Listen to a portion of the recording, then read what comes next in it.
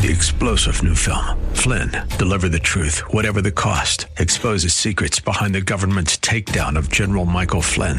Flynn knew what the intel world had been up to. He ordered the first audit of the use of contractors. This set off alarm bells. He told the truth. He was the most dangerous person for Donald Trump to hire. They had to get rid of Flynn.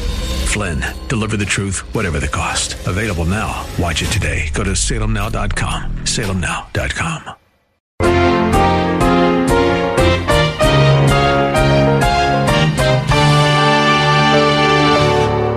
From Christ's selection of these men, we gain tremendous understanding about the kind of person that Jesus chooses to use.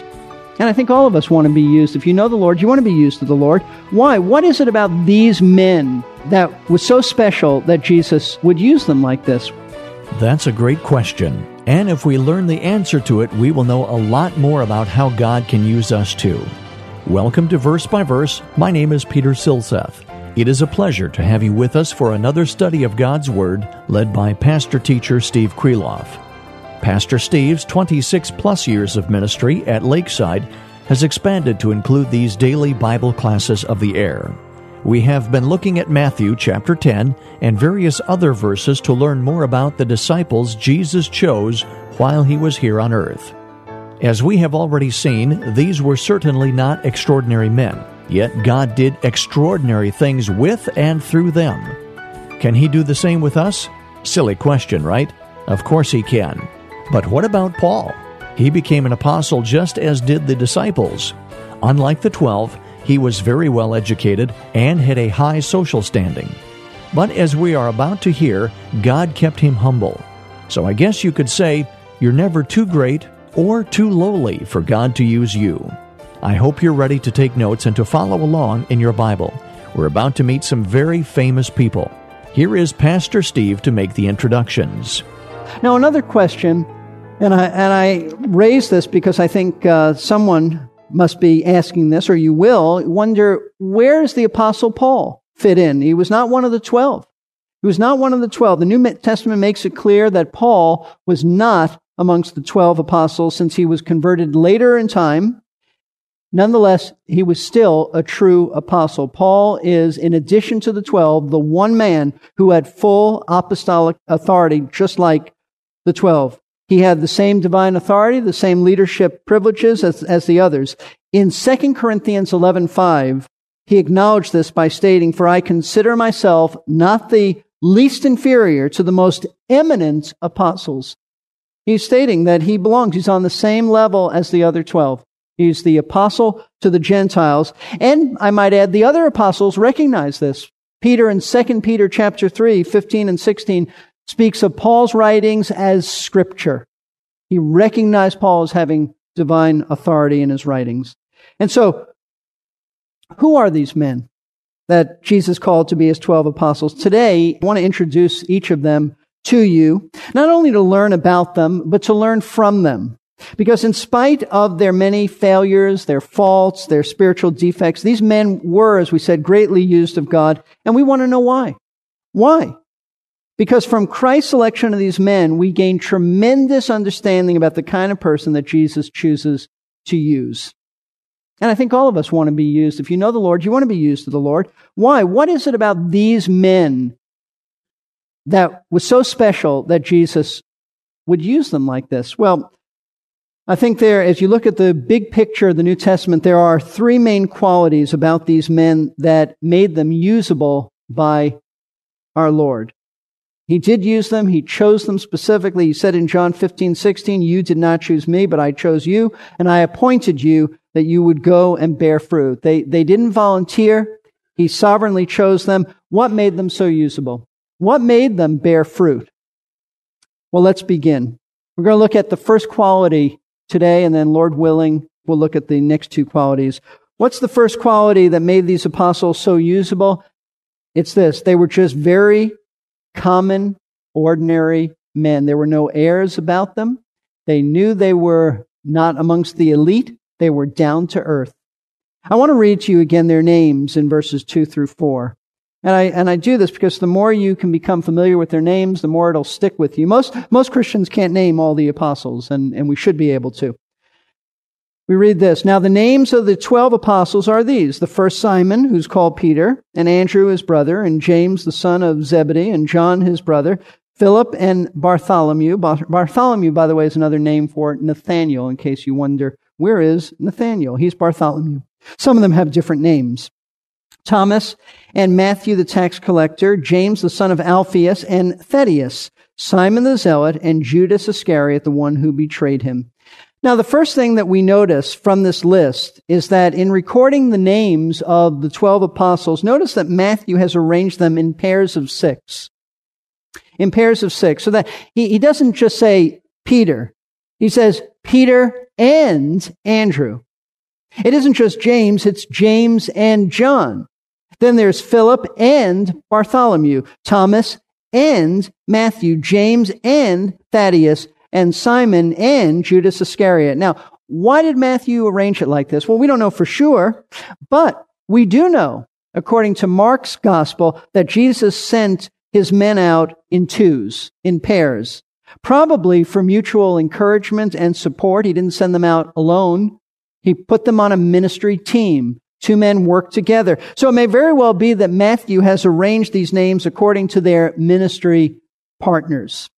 But regardless of the reason Matthew did this, we know that these men were very, very common, very ordinary. Not one of them, as I've said, and I emphasize again, not one of them was from the elite religious establishment.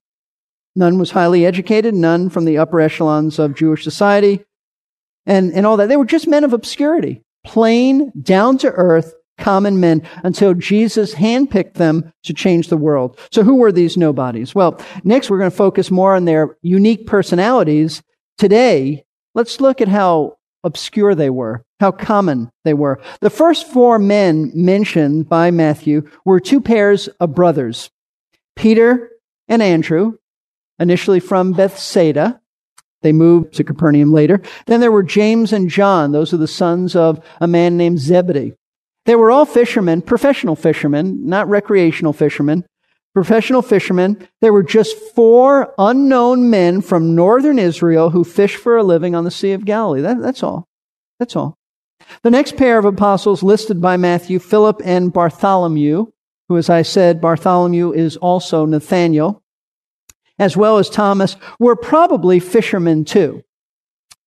And the reason I say that is because in John chapter 21, verses 1 through 3, we read about, remember I said, Peter said, I go fishing. I'm going back to the fishing business. It said that the others, and it mentioned some of these men, were there as well, and they joined him. So they were probably professional fishermen too. The next apostle mentioned was Matthew himself, and we studied Matthew several months ago in chapter 9. He was a wealthy man, the only one probably of the group who was wealthy, but he was wealthy due to his corrupt job of being a tax collector. He was a crook. Pretty common guy. The only ones who really liked him were those who were crooks just like him. So, not a man who was prominent in Jewish society. After Matthew, the next apostle that's mentioned is a man named James, the son of Alphaeus. This is very interesting. Means, of course, James, his son of Alphaeus, his father's name was Alphaeus. And he's probably referred to by his father's name in order to distinguish him from the other James, the son of Zebedee, who was also the brother of John. That James was the first martyr of the apostles, the one who was killed in the book of Acts. He was prominent, he was well known. And so Matthew is probably just making a distinction. This is James, the son of Alphaeus, as opposed to the other James. But this is interesting. Scripture gives him another name, a nickname, which also seems to be a way of distinguishing him from the other James. Very interesting. In Mark 15:40, he is called James the Less. Now, folks, I don't know about you, but I would never want the name or the title the Less at the end of my name. He is James the Less. The Greek word for less is mikros, from which we get microscope, a microscopic or microscope. It means tiny. It means little. Now, what does it mean as far as James is concerned? Well, it could mean a number of things. It could mean that James, the son of Alphaeus, was a man of small stature. It could mean he was just a little guy. If that was the case, frankly, he's little Jimmy. That's what he's being called in the vernacular of that day. He's little Jimmy as opposed to Big Jim. Big Jim, son of Zebedee, little Jimmy. It also could mean that he's James the Less in the sense that he was younger than the other James. And I'm pretty confident he was younger, so he could have been called that. However, the most likely reason that this man is called James the Less is because in comparison to the other James, he just wasn't that well known. He wasn't prominent. Here's how one Bible teacher described James the Less. Apparently, he sought no recognition. He displayed no great leadership. He asked no critical questions. He demonstrated no unusual insight. Only his name remains, while his life and labors are immersed in obscurity. I think that ought to be an encouragement to us.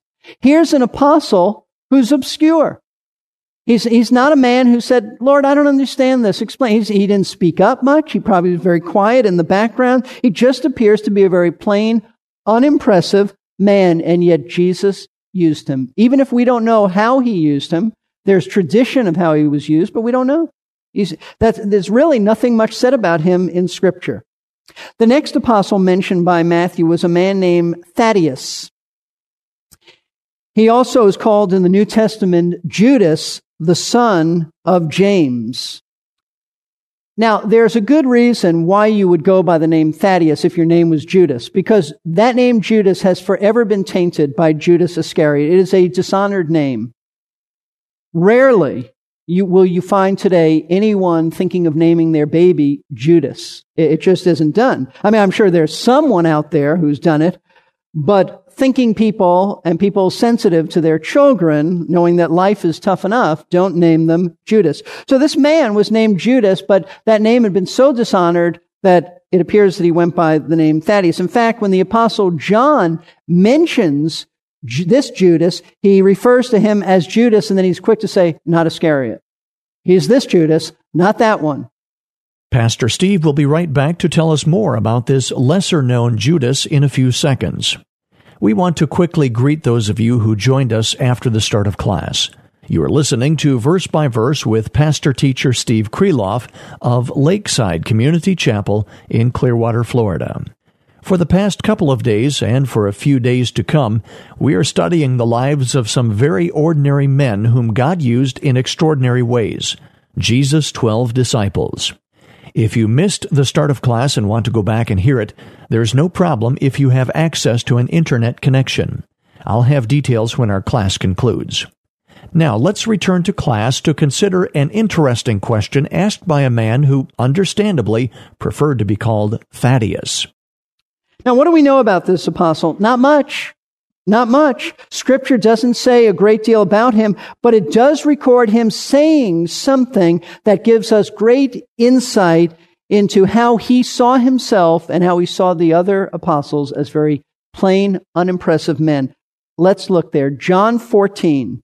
This is part of the upper room discourse. Jesus is explaining about how life will be without his physical presence. It is a precious passage of Scripture. He gives great promises here, great encouragement.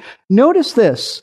Verse 21 of John 14, Jesus is talking, and he's only talking to his apostles. They're alone in the upper room. He who has my commandments and keeps them is the one who loves me. And he who loves me will be loved by my Father. And notice this, he said, and I will love him and will disclose myself to him. Disclose means I will reveal or manifest myself to him. Now, once he said that word disclose must have triggered something in the mind of Thaddeus, because he asks a question in the next verse, verse 22. Judas, not Iscariot, said to him, Lord, what then has happened that you're going to disclose yourself to us and not to the world? Now, it's easy for us to just pass over this and say, oh, he asked a question, and let's see the answer. But I tell you, what a display of humility in this man's heart. You realize he's asking, Lord, why would you disclose yourself only to us and not to the world? Who are we? We're a bunch of nobodies. Why limit yourself to us? See, even this man Judas, Thaddeus, saw himself as part of a group of unimpressive men, and he can't understand why the Lord would be dealing with them so much and neglect the world, because they're not amongst the elite of Israel. It really points out, folks, that he knew it, and they knew it. They were a bunch of unimpressive, plain men. The next apostle on Matthew's list is a man named Simon the Zealot. There isn't a whole lot in Scripture about him, but that title alone tells us enough. Prior to becoming a follower of Christ, Simon had been a member of a political party known as the Zealots. The Zealots were a militant group of terrorists who terrorized and attacked the Roman government and often assassinated Roman soldiers and political leaders. Josephus calls them dagger men. He writes about them, the Jewish historian who worked for the Romans, Josephus, Flavius Josephus, and he tells us that they were dagger men. They would come up in a crowd of people when everybody had their attention focused, and they would put their arms around someone and stick a knife, a dagger, into them and assassinate them, and then they'd be lost in the crowd. Those were the Zealots. Simon had been one of the Zealots. And I might add, the 960 Jewish people who fled in 70 AD to Masada, the fortress in the Judean desert, were all Zealots. They were the Zealots.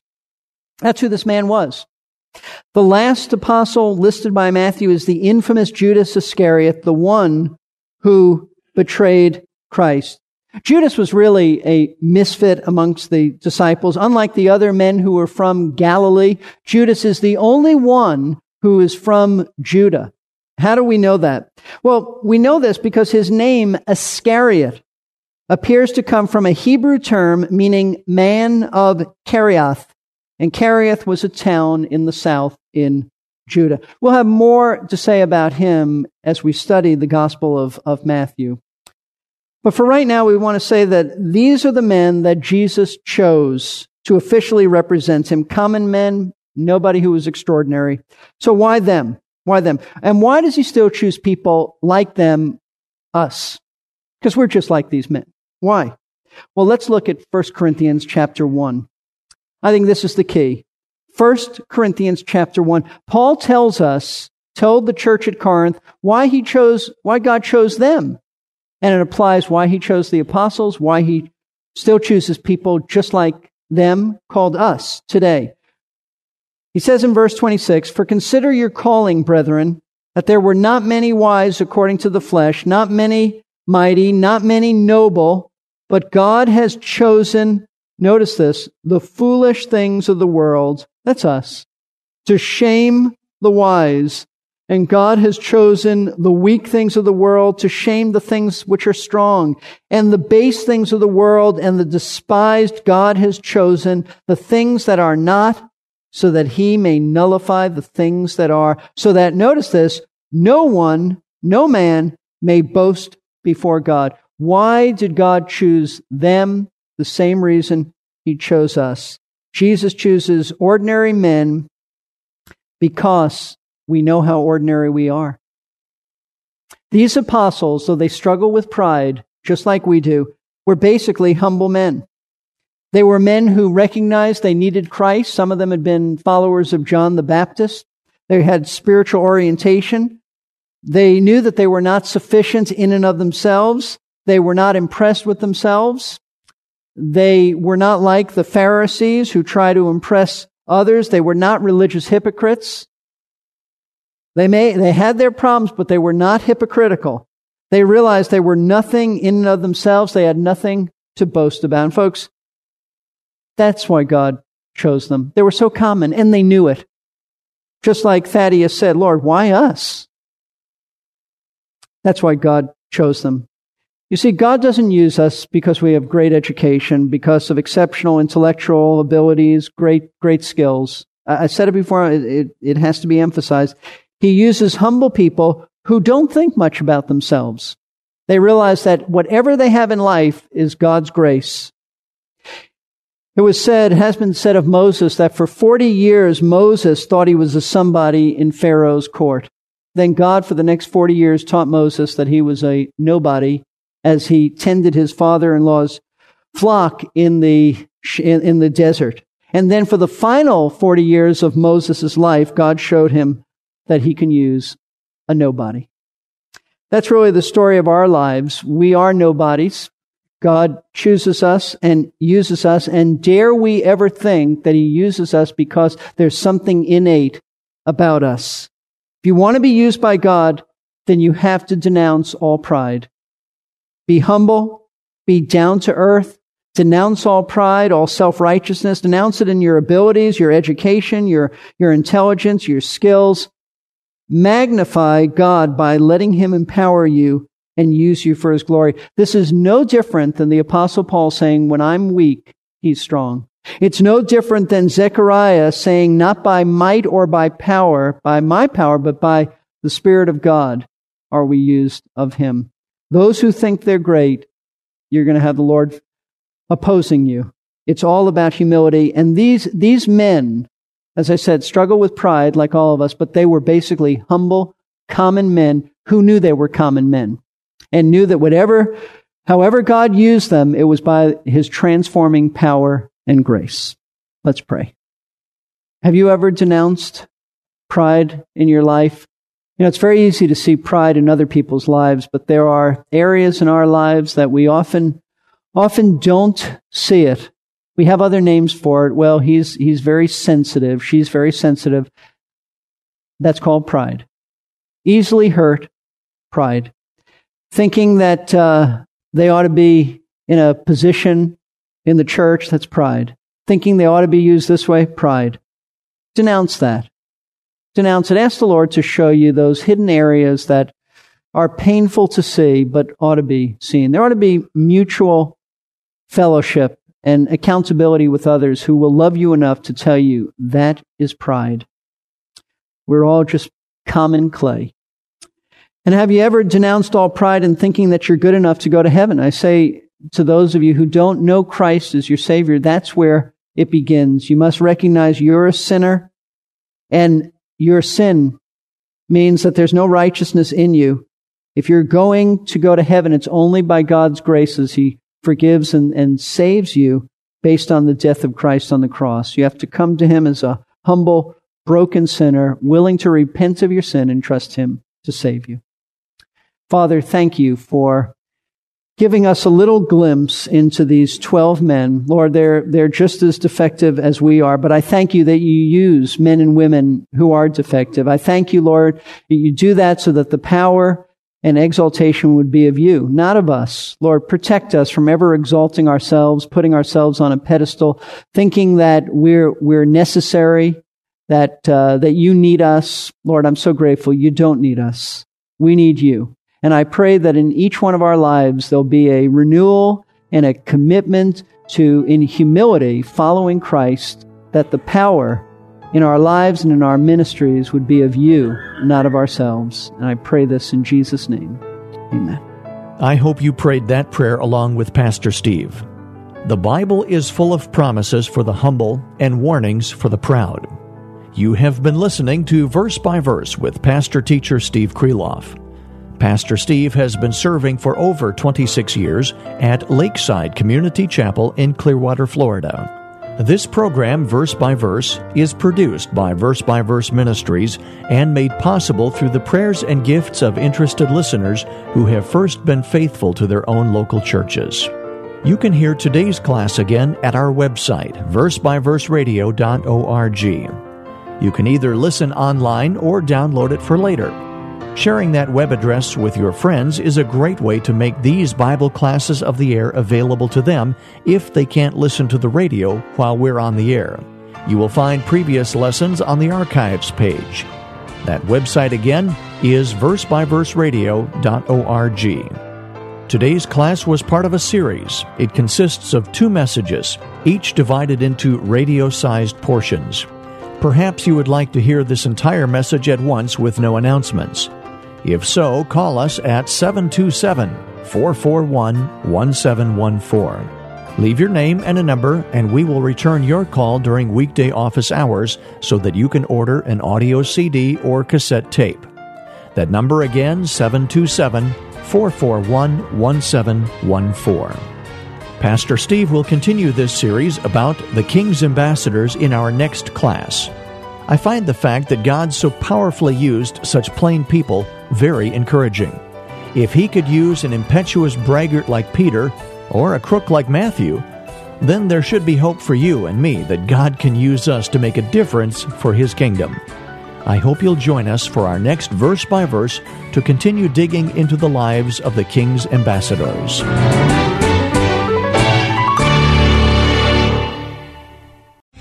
Three-star General Michael J. Flynn, head of the Pentagon Intelligence Agency, knew all the government's dirty secrets. He was one of the most respected generals in the military. Flynn knew what the intel world had been up to. He understood its funding. He ordered the first audit of the use of contractors. This set off alarm bells.